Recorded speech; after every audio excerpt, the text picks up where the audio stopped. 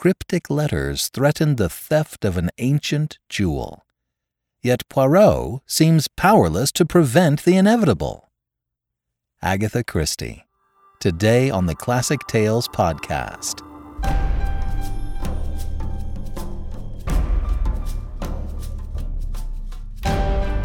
Welcome to the Classic Tales podcast. Thank you for listening. We are proudly supported by our listeners. Please sign up to be a supporter for as little as $5 a month. We'll give you a monthly coupon code for $8 off any audiobook order.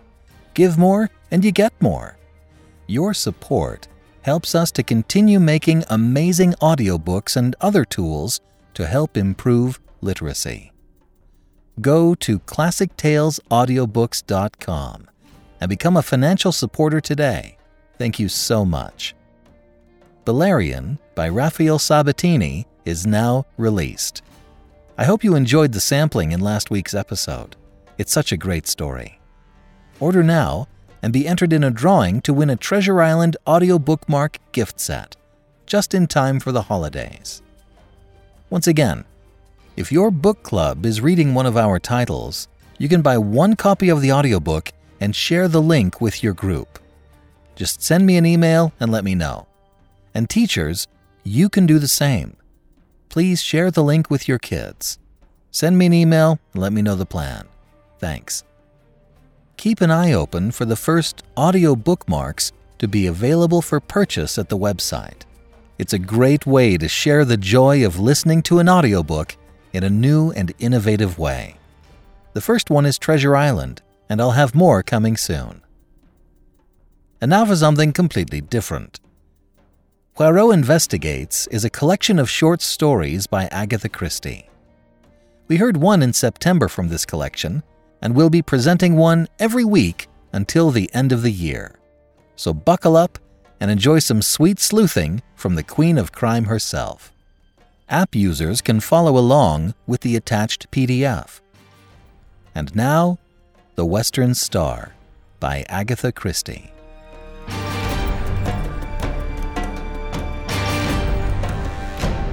I was standing at the window of Poirot's rooms, looking out idly on the street below. "That's queer," I ejaculated suddenly, beneath my breath. "What is, mon ami?" asked Poirot placidly from the depths of his comfortable chair. "Deduce, Poirot, from the following facts. Here is a young lady, richly dressed, fashionable hat, magnificent furs. She is coming along slowly, looking up at the houses as she goes. Unknown to her, she is being shadowed by 3 men and a middle-aged woman. They have just been joined by an errand boy who points after the girl, gesticulating as he does so. What drama is being played? Is the girl a crook, and are the shadowers detectives preparing to arrest her? Or are they the scoundrels, and are they plotting to attack an innocent victim? What does the great detective say?" "The great detective, mon ami, chooses, as ever, the simplest course. He rises to see for himself." And my friend joined me at the window. In a minute he gave vent to an amused chuckle. "As usual, your facts are tinged with your incurable romanticism. That is Miss Mary Marvell, the film star. She is being followed by a bevy of admirers who have recognized her. And, en passant, my dear Hastings, she is quite aware of the fact." I laughed. "So all is explained. But you get no marks for that, Poirot. It was a mere matter of recognition." "En vérité. And how many times have you seen Mary Marvell on the screen, mon cher?" I thought. "About a dozen times, perhaps. And I, once. Yet I recognize her, and you do not." "She looks so different," I replied rather feebly. "Ah, sacré," cried Poirot. "Is it that you expect her to promenade herself in the streets of London in a cowboy hat, or with bare feet and a bunch of curls as an Irish colleen? Always with you it is the non-essentials. Remember the case of the dancer, Valerie St. Clair." I shrugged my shoulders, slightly annoyed. "But console yourself, mon ami," said Poirot, calming down. All cannot be as Hercule Poirot. I know it well. You really have the best opinion of yourself of anyone I ever knew, I cried, divided between amusement and annoyance. What will you? When one is unique, one knows it, and others share that opinion, even if I mistake not, Miss Mary Marvell. What? Without a doubt, she is coming here. How do you make that out? Very simply. This street, it is not aristocratic, mon ami. In it there is no fashionable doctor, no fashionable dentist, still less is there a fashionable millionaire, yet there is a fashionable detective. Oui, my friend, it is true. I am become the mode, the dernier cri. One says to another, comment? You have lost your gold pencil case? You must go to the little Belgian. He is too marvelous. Everyone goes. Courez. And they arrive, in flocks, mon ami, with problems of the most foolish. A bell rang below. What did I tell you? That is Miss Marvell. As usual, Poirot was right. After a short interval, the American film star was ushered in, and we rose to our feet. Mary Marvell was undoubtedly one of the most popular actresses on the screen. She had only lately arrived in England in company with her husband, Gregory B. Rolfe, also a film actor. Their marriage had taken place about a year ago in the States, and this was their first visit to England. They had been given a great reception. Everyone was prepared to go mad over Mary Marvell, her wonderful clothes, her furs, her jewels, and above all one jewel, the great diamond which had been nicknamed, to match its owner, the Western Star. Much true and untrue has been written about this famous stone, which was reported to be insured for the enormous sum of £50,000. All these details passed rapidly through my mind as I joined with Poirot in greeting our fair client. Miss Marvell was small and slender, very fair and girlish-looking, with the wide, innocent blue eyes of a child. Poirot drew forward a chair for her, and she commenced talking at once. You will probably find me very foolish, Monsieur Poirot, but Lord Cronshaw was telling me last night how wonderfully you cleared up the mystery of his nephew's death, and I felt that I just must have your advice. I dare say it's only a silly hoax. Gregory says so. But it's just worrying me to death. She paused for breath. Poirot beamed encouragement. Proceed, madame. You comprehend, I am still in the dark. It's these letters. Miss Marvell unclasped her handbag and drew out 3 envelopes which she handed to Poirot. The latter scrutinized them closely. Cheap paper, the name and address carefully printed. Let us see the inside. He drew out the enclosure. I had joined him and was leaning over his shoulder. The writing consisted of a single sentence, carefully printed like the envelope. It ran as follows. The great diamond, which is the left eye of the god, must return whence it came. The second letter was couched in precisely the same terms, but the third was more explicit. You have been warned. You have not obeyed. Now the diamond will be taken from you. At the full of the moon, the 2 diamonds which are the left and right eye of the god shall return. So it is written. The first letter I treated as a joke, explained Miss Marvell. When I got the second, I began to wonder. The third one came yesterday, and it seemed to me that, after all, the matter might be more serious than I had imagined. I see they did not come by post, these letters. No, they were left by hand, by a Chinaman. That is what frightens me. Why? Because it was from a Chinaman in San Francisco that Gregory bought the stone 3 years ago. I see, madame, that you believe the diamond referred to be the Western Star, finished Miss Marvell. That's so. At the time, Gregory remembers that there was some story attached to the stone, but the Chinaman wasn't handing out any information. Gregory says he seemed just scared to death and in a mortal hurry to get rid of the thing. He only asked about 1/10 of its value. It was Greg's wedding present to me. Poirot nodded thoughtfully. The story seems of an almost unbelievable romanticism. And yet, who knows? I pray of you, Hastings, hand me my little almanac. I complied. Voyons, said Poirot, turning the leaves.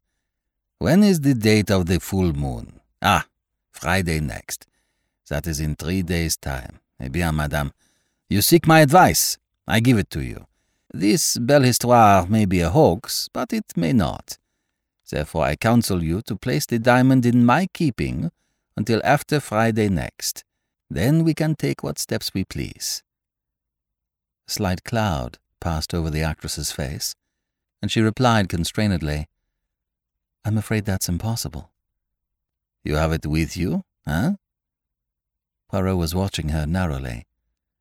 The girl hesitated a moment, then slipped her hand into the bosom of her gown, drawing out a long, thin chain. She leaned forward, unclosing her hand. In the palm, a stone of white fire, exquisitely set in platinum, lay and winked at us solemnly. Poirot drew in his breath with a long hiss. Eh, pardon, he murmured. You permit, madame? He took the jewel in his own hand and scrutinized it keenly, then restored it to her with a little bow. A magnificent stone, without a flaw. Ah, saint tonnerre! And you carry it about with you, comme ça? No, I'm very careful, really, Monsieur Poirot. As a rule, it's locked up in my jewel case and left in the hotel safe deposit. We're staying at the Magnificent, you know. I just brought it along today for you to see. And you will leave it with me, n'est-ce pas? You will be advised by Papa Poirot? Well, you see, it's this way, Monsieur Poirot. On Friday, we're going down to Yardley Chase to spend a few days with Lord and Lady Yardley. Her words awoke a vague echo of remembrance in my mind. Some gossip. What was it now? A few years ago, Lord and Lady Yardley had paid a visit to the States. Rumour had it that his lordship had rather gone the pace out there with the assistance of some lady friends. But surely there was something more, some gossip which coupled Lady Yardley's name with that of a movie star in California. Why, it came to me in a flash. Of course it was none other than Gregory B. Rolfe.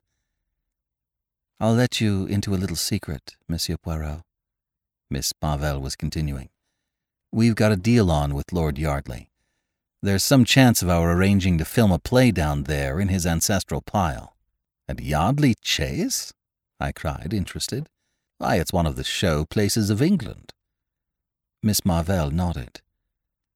I guess it's the real old feudal stuff, all right. But he wants a pretty stiff price. And of course I don't know yet whether the deal will go through, but Greg and I always like to combine business with pleasure. But I demand pardon if I am dense, madame. Surely it is possible to visit Yardley Chase without taking the diamond with you? A shrewd, hard look came into Miss Marvell's eyes, which belied their childlike appearance. She looked suddenly a good deal older. I want to wear it down there. Surely, I said suddenly, there are some very famous jewels in the Yardley collection. A large diamond amongst them? That's so, said Miss Marvell briefly. I heard Poirot murmur under his breath. Ah, c'est comme ça.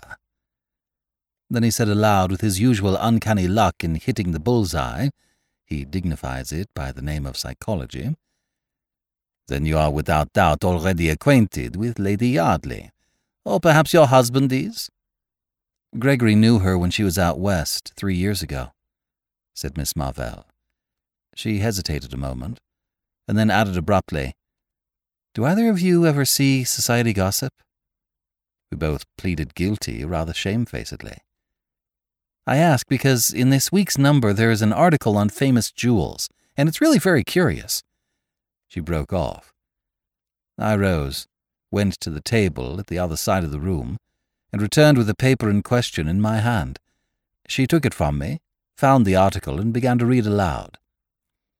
Amongst other famous stones may be included the Star of the East, a diamond in the possession of the Yardley family. An ancestor of the present Lord Yardley brought it back with him from China, and a romantic story is said to attach to it. According to this, The stone was once the right eye of a temple god. Another diamond, exactly similar in form and size, formed the left eye, and the story goes that this jewel, too, would in course of time be stolen. One eye shall go west, the other east, till they shall meet once more. Then in triumph shall they return to the god. It is a curious coincidence that there is at the present time a stone corresponding closely in description with this one, and known as the Star of the West, or the Western Star.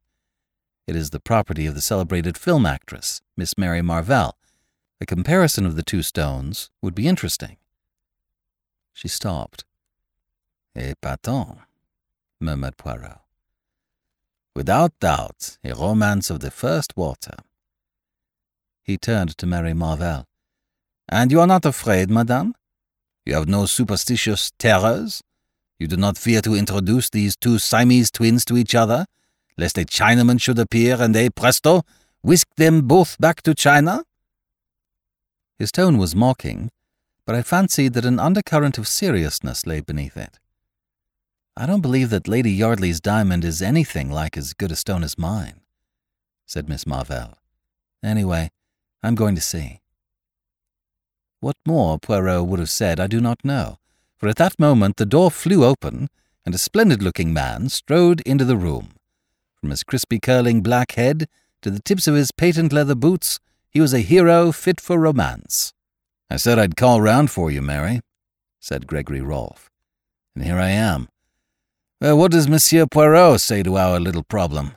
Just one big hoax, same as I do?" Poirot smiled up at the big actor. They made a ridiculous contrast.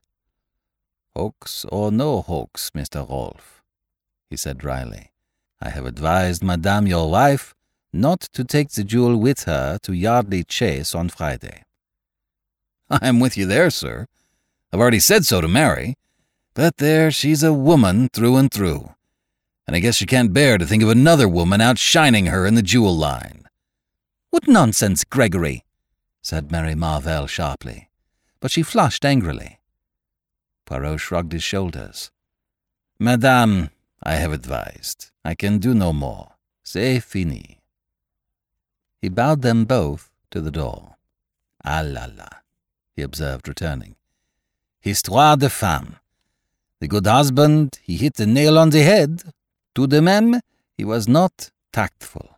Assuredly not." I imparted to him my vague remembrances, and he nodded vigorously. So I thought. All the same, there is something curious underneath all this. With your permission, mon ami, I will take the air. Await my return, I beg of you. I shall not be long." I was half asleep in my chair when the landlady tapped on the door and put her head in. "It's another lady to see Mr. Poirot, sir.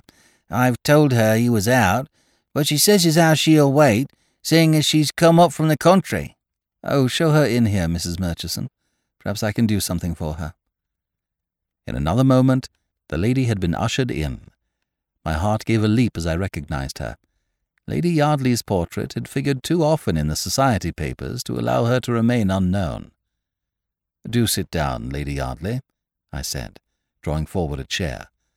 "My friend Poirot is out, but I know for a fact that he'll be back very shortly." She thanked me and sat down. A very different type this from Miss Mary Marvell. Tall, dark, with flashing eyes, and a pale, proud face, yet something wistful in the curves of the mouth. I felt a desire to rise to the occasion. Why not? In Poirot's presence I have frequently felt a difficulty. I do not appear at my best. And yet there is no doubt that I, too, possess the deductive sense in a marked degree. I leant forward on a sudden impulse. "Lady Yardley," I said, "I know why you have come here. You have received blackmailing letters about the diamond."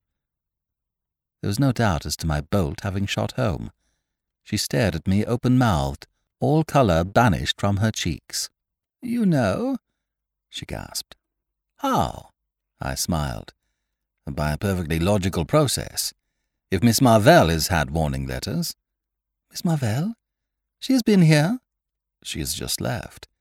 As I was saying, If she is the holder of one of the twin diamonds, has received a mysterious set of warnings, you as the holder of the other stone must necessarily have done the same.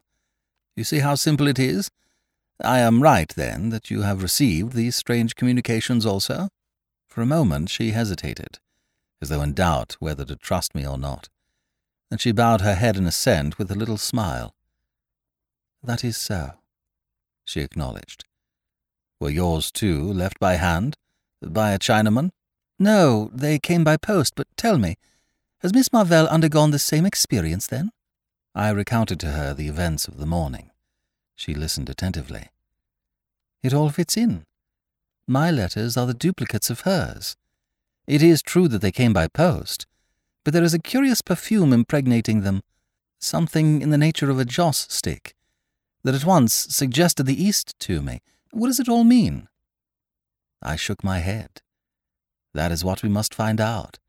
You have the letters with you? We might learn something from the postmarks." "Unfortunately, I destroyed them. You understand, at the time I regarded it as some foolish joke. Can it be true that some Chinese gang are really trying to recover the diamonds? It seems too incredible." We went over the facts again and again, but could get no further towards the elucidation of the mystery. At last Lady Yardley rose. "I really don't think I need to wait for Monsieur Poirot. You can tell him all this, can't you? Thank you very much, Mr.—" She hesitated, her hand outstretched. "Captain Hastings." "Of course, how stupid of me. You're a friend of the Cavendishes, aren't you? It was Mary Cavendish who sent me to Monsieur Poirot." When my friend returned, I enjoyed telling him the tale of what had occurred during his absence. He cross-questioned me rather sharply over the details of our conversation, and I could read between the lines that he was not best pleased to have been absent. I also fancied that the dear old fellow was just the least inclined to be jealous. It had become rather a pose with him to consistently belittle my abilities, and I think he was chagrined at finding no loophole for criticism. I was secretly rather pleased with myself, though I tried to conceal the fact for fear of irritating him. In spite of his idiosyncrasies, I was deeply attached to my quaint little friend. "Bien," he said at length, with a curious look on his face. "The plot develops. Pass me, I pray you, that peerage on the top shelf there." He turned the leaves. "Ah, here we are. Yardley. 10th Viscount, served, South African War. Tout ça n'a pas d'importance. Ma.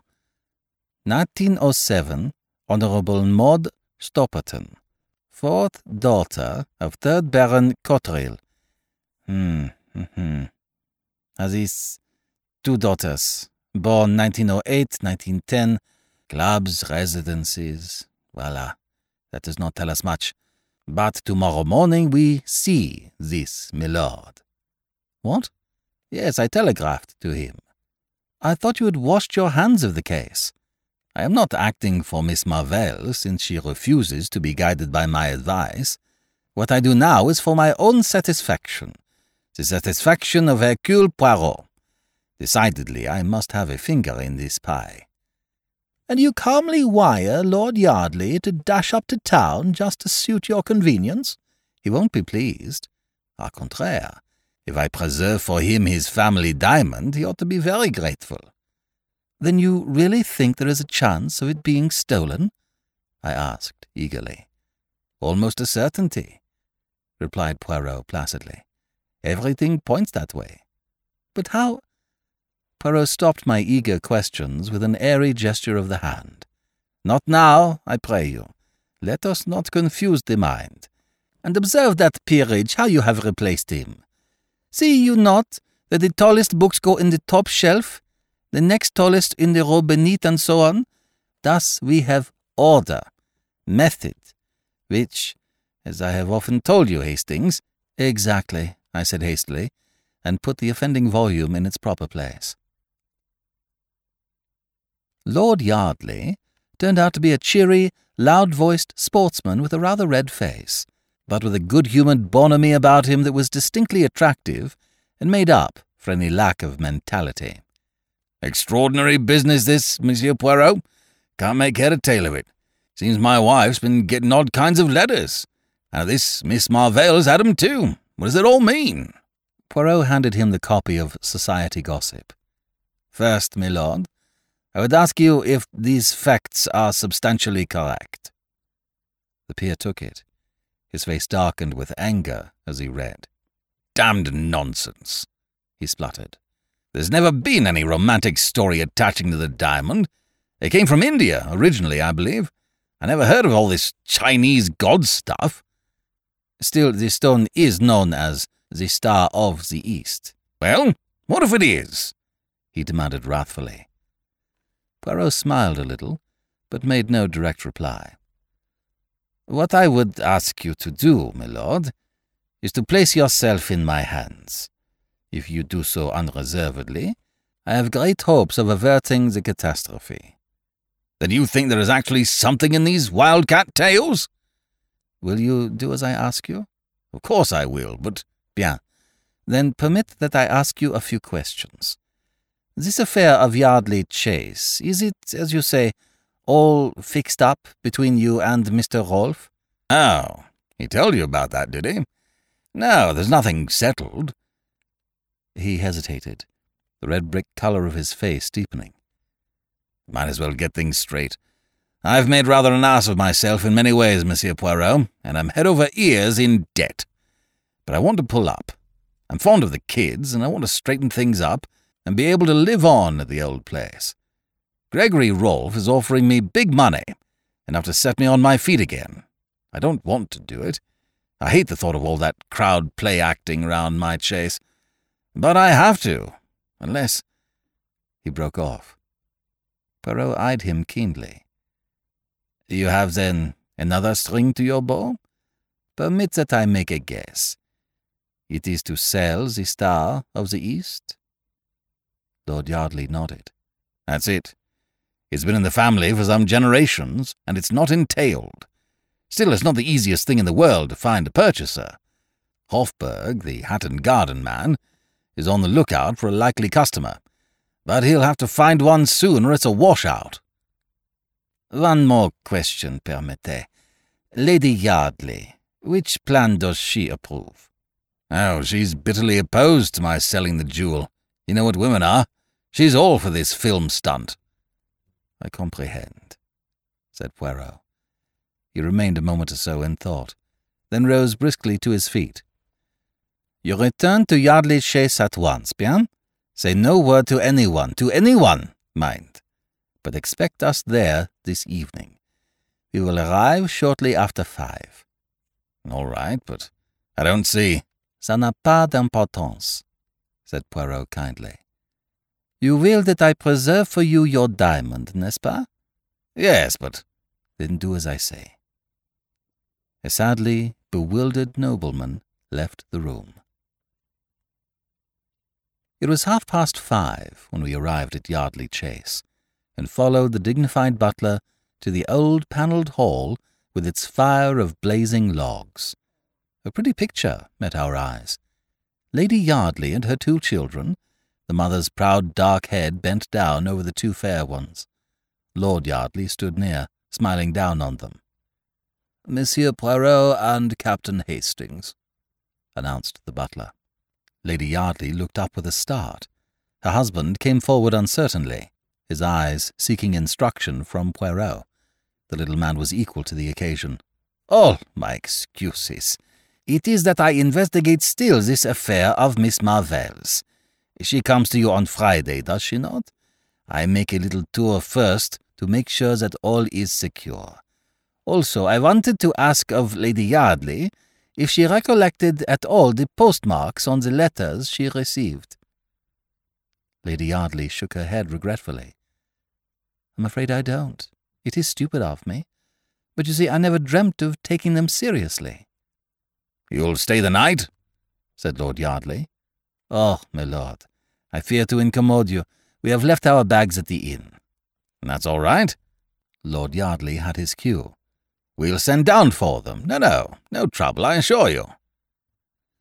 Poirot permitted himself to be persuaded, and sitting down by Lady Yardley, began to make friends with the children. In a short time, they were all romping together and had dragged me into the game. "Vous êtes bonne mère," said Poirot with a gallant little bow, as the children were removed reluctantly by a stern nurse. Lady Yardley smoothed her ruffled hair. "I adore them," she said with a little catch in her voice. "And they you, with reason." Poirot bowed again. A dressing gong sounded, and we rose to go up to our rooms. At that moment the butler entered with a telegram on a salver, which he handed to Lord Yardley. The latter tore it open with a brief word of apology. As he read, he stiffened visibly. With an ejaculation he handed it to his wife. Then he glanced at my friend. "Just a minute, Monsieur Poirot. I feel you ought to know about this. It's from Hofburg. He thinks he's found a customer for the diamond, an American sailing for the States tomorrow. They're sending down a chap tonight to vet the stone. By Jove, though, if this goes through—" Words failed him. Lady Yardley had turned away. She still held the telegram in her hand. "I wish you wouldn't sell it, George," she said in a low voice. "It's been in the family so long." She waited, as though for a reply, but when none came her face hardened. She shrugged her shoulders. "I must go and dress. I suppose I had better display the goods." She turned to Poirot with a slight grimace. "It's one of the most hideous necklaces that was ever designed. George has always promised to have the stones reset for me, but it's never been done." She left the room. Half an hour later, we three were assembled in the great drawing-room awaiting the lady. It was already a few minutes past the dinner hour. Suddenly there was a low rustle, and Lady Yardley appeared framed in the doorway, a radiant figure in a long white shimmering dress. Round the column of her neck was a rivulet of fire. She stood there with one hand just touching the necklace. "Behold the sacrifice," she said gaily. Her ill humour seemed to have vanished. "Wait while I turn the big light on, and you shall feast your eyes on the ugliest necklace in England." The switches were just outside the door. As she stretched out her hand to them, the incredible thing happened. Suddenly, without any warning, every light was extinguished, the door banged, and from the other side of it came a long-drawn, piercing woman's scream. "My God!" cried Lord Yardley. "That was Maud's voice. What has happened?" We rushed blindly for the door, cannoning into each other in the darkness. It was some minutes before we could find it. What a sight met our eyes! Lady Yardley lay senseless on the marble floor, a crimson mark on her white throat where the necklace had been wrenched from her neck. As we bent over her, uncertain for the moment whether she were dead or alive, her eyelids opened. "The Chinaman," she whispered painfully. "The Chinaman. The side door." Lord Yardley sprang up with an oath. I accompanied him, my heart beating wildly. The Chinaman again! The side door in question was a small one in the angle of the wall, not more than a dozen yards from the scene of the tragedy. As we reached it, I gave a cry. There, just short of the threshold, lay the glittering necklace, evidently dropped by the thief in the panic of his flight. I swooped joyously down on it.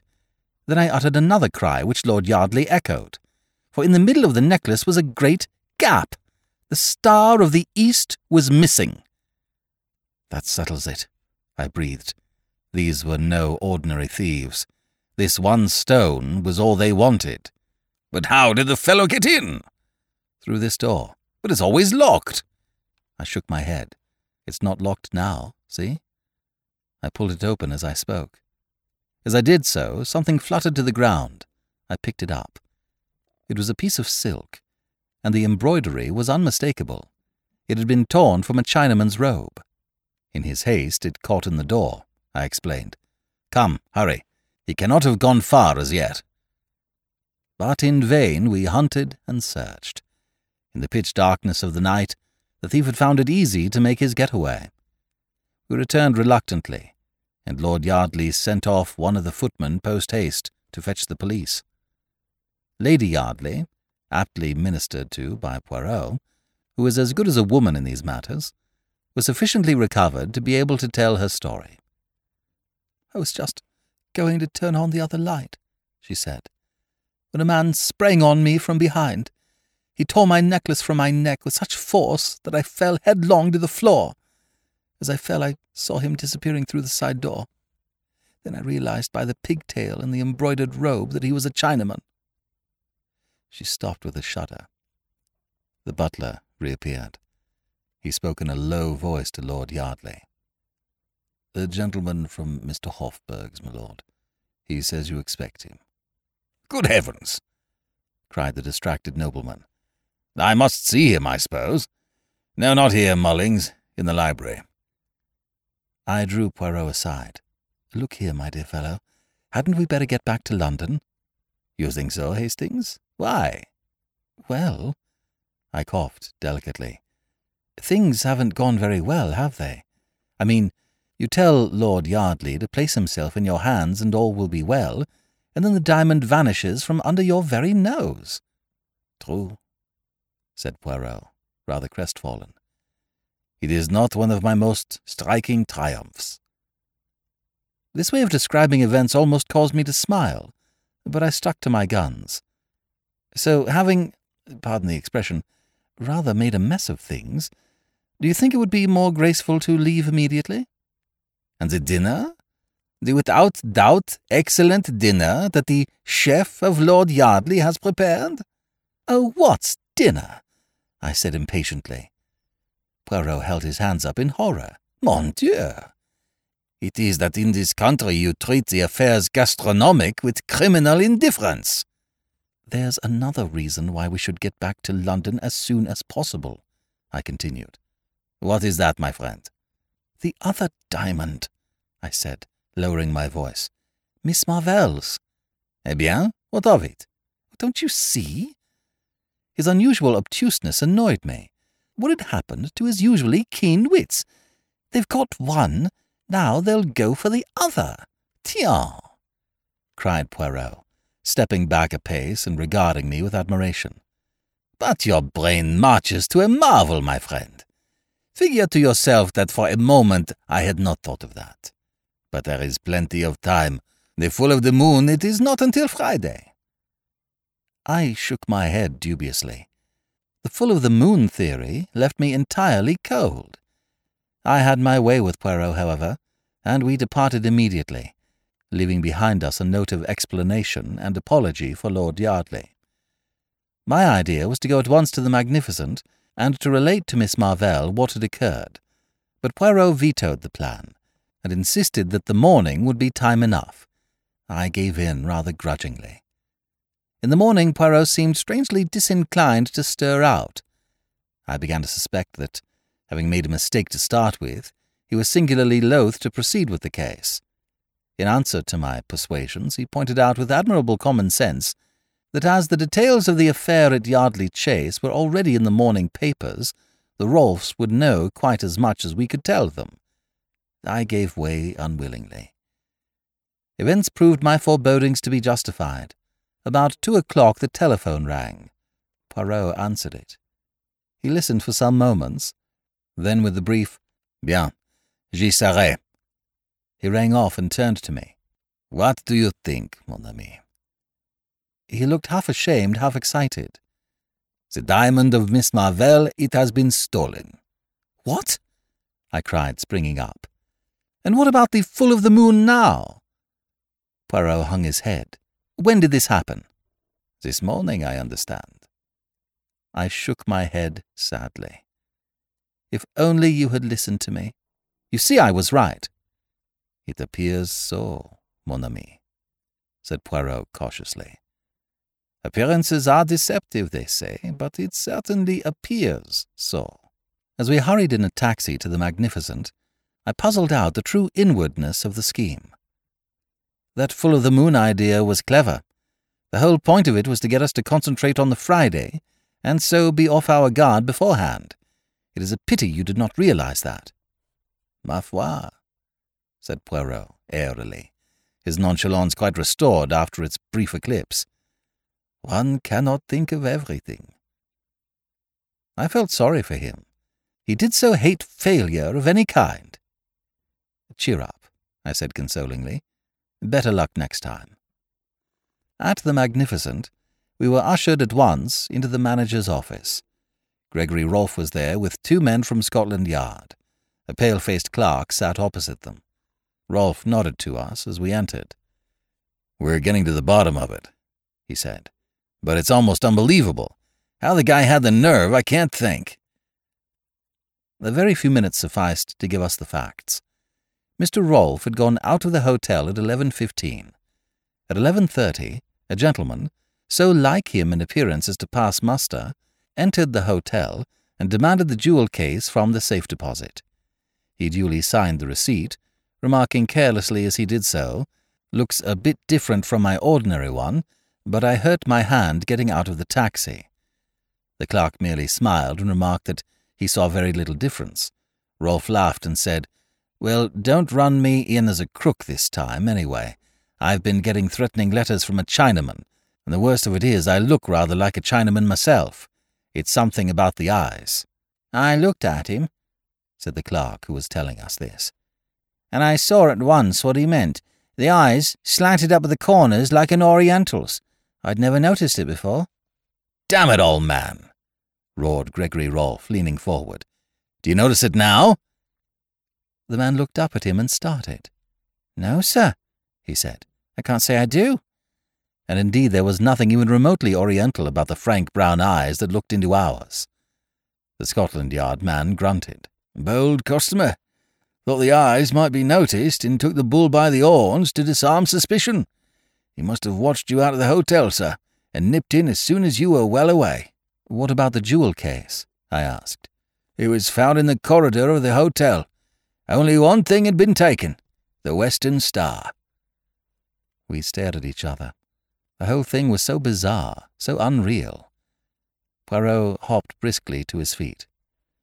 "I have not been of much use, I fear," he said regretfully. "Is it permitted to see Madame?" "I guess she's prostrated with the shock," explained Rolfe. "Then perhaps I might have a few words alone with you, monsieur." "Certainly." In about 5 minutes Poirot reappeared. "Now, my friend," he said gaily, "to a post office. I have to send a telegram." "Where to?" "Lord Yardley." He discounted further inquiries by slipping his arm through mine. Come, mon ami. I know all that you feel about this miserable business. I have not distinguished myself. You, in my place, might have distinguished yourself. Bien. All is admitted. Let us forget it and have lunch." It was about 4 o'clock when we entered Poirot's rooms. A figure rose from a chair by the window. It was Lord Yardley. He looked haggard and distraught. "I got your wire and came up at once. Look here, I've been round to Hofburg, and they know nothing about that man of theirs last night, or the wire either. Do you think that—" Poirot held up his hand. "My excuse is I sent that wire, and hired the gentleman in question." "You? But why?" the nobleman spluttered impotently. "My little idea was to bring things to a head," explained Poirot placidly. "Bring things to a head? Oh, my God!" cried Lord Yardley. "And the ruse succeeded," said Poirot cheerfully. "Therefore, my lord, I have much pleasure in returning you this." With a dramatic gesture, he produced a glittering object. It was a great diamond. "The Star of the East!" gasped Lord Yardley. "But I don't understand." "No?" said Poirot. "It makes no matter. Believe me, it was necessary for the diamond to be stolen. I promised you that it should be preserved to you, and I have kept my word. You must permit me to keep my little secret. Convey, I beg of you, the assurances of my deepest respect to Lady Yardley, and tell her how pleased I am to be able to restore her jewel to her. What beau temps, is it not? Good day, my lord." And smiling and talking, the amazing little man conducted the bewildered nobleman to the door. He returned gently, rubbing his hands. "Poirot," I said, "am I quite demented?" "No, mon ami, But you are, as always, in a mental fog." "How did you get the diamond?" "From Mr. Rolfe." "Rolfe?" "Mais oui. The warning letters, the Chinaman, the article in Society Gossip, all sprang from the ingenious brain of Mr. Rolfe. The two diamonds, supposedly to be so miraculously alike, they do not exist. There was only one diamond, my friend. Originally in the Yardley collection, for 3 years it has been in the possession of Mr. Rolfe. He stole it this morning with the assistance of a touch of grease paint at the corner of each eye. I must see him on the film. He is indeed an artist, celui-là." "But why should he steal his own diamond?" I asked, puzzled. "For many reasons. To begin with, Lady Yardley was getting restive." "Lady Yardley?" "You comprehend, she was left much alone in California. Her husband was amusing himself elsewhere. Mr. Rolfe was handsome. He had an air about him of romance. But au fond, he is very businesslike, ce monsieur. He made love to Lady Yardley, and then he blackmailed her. I taxed the lady with the truth the other night, and she admitted it. She swore that she had only been indiscreet, and I believe her, but undoubtedly Rolfe had letters of hers that could be twisted to bear a different interpretation. Terrified by the threat of a divorce and the prospect of being separated from her children, she agreed to all he wished. She had no money of her own, and she was forced to permit him to substitute a paste replica for the real stone. The coincidence of the date of the appearance of the Western Star struck me at once. All goes well. Lord Yardley prepares to range himself, to settle down. And then comes the menace of the possible sale of the diamond. The substitution will be discovered. Without doubt, she writes off frantically to Gregory Rolfe, who has just arrived in England. He soothes her by promising to arrange all, and prepares for a double robbery. In this way, he will quiet the lady, who might conceivably tell all to her husband, an affair which would not suit our blackmailer at all. He will have £50,000 insurance money. You had forgotten that. And he will still have the diamond. At this point, I put my finger in the pie. The arrival of a diamond expert is announced. Lady Yardley, as I felt sure she would, immediately arranges a robbery, and does it very well too. But Hercule Poirot, he sees nothing but facts. What happens in actuality? The lady switches off the light, bangs the door, throws the necklace down the passage, and screams. She has already wrenched out the diamond with pliers upstairs. "But we saw the necklace round her neck," I objected. "I demand pardon, my friend. Her hand concealed the part of it where the gap would have shown. To place a piece of silk in the door beforehand is child's play. Of course, as soon as Rolfe read of the robbery, he arranged his own little comedy. And very well he played it." "What did you say to him?" I asked with lively curiosity. "I said to him that Lady Yardley had told her husband all, that I was empowered to recover the jewel, and that if it were not immediately handed over, proceedings would be taken. Also, a few more little lies which occurred to me. He was as wax in my hands." I pondered the matter. "It seems a little unfair on Mary Marvell. She has lost her diamond through no fault of her own." "Bah!" said Poirot brutally. "She has a magnificent advertisement. That is all she cares for, that one. Now the other, she is different. Bonne mère, très femme." "Yes," I said doubtfully, hardly sharing Poirot's views on femininity. "I suppose it was Rolfe who sent her the duplicate letters." "Pas du tout," said Poirot briskly. "She came by the advice of Mary Cavendish to seek my aid in her dilemma. Then she heard that Mary Marvell, whom she knew to be her enemy, had been here, and she changed her mind, jumping at the pretext that you, my friend, offered her. A very few questions sufficed to show me that you told her of the letters, not she you. She jumped at the chance your words offered. I don't believe it, I cried, stung. Si, mon ami. It is a pity you do not study the psychology. She told you that the letters were destroyed? Oh la la! Never does a woman destroy a letter if she can avoid it, not even if it would be more prudent to do so. It's all very well, I said, my anger rising. But you've made a perfect fool of me, from beginning to end. Now, it's all very well to try and explain it away afterwards. There really is a limit. But you were so enjoying yourself, my friend. I had not heart to shatter your illusions. It's no good. You've gone a bit too far this time. Mon Dieu.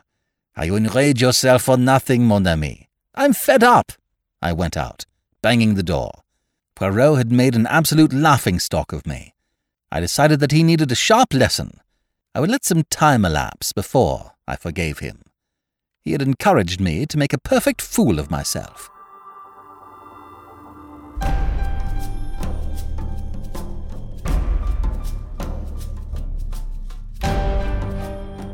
This is B.J. Harrison. I hope you've enjoyed this unabridged production of The Western Star by Agatha Christie. If you have enjoyed this book, please become a monthly supporter by going to ClassicTalesAudiobooks.com. Donate $5 a month and get a monthly coupon code for $8 off any audiobook order. Improving literacy is what we're all about. Thanks for pitching in.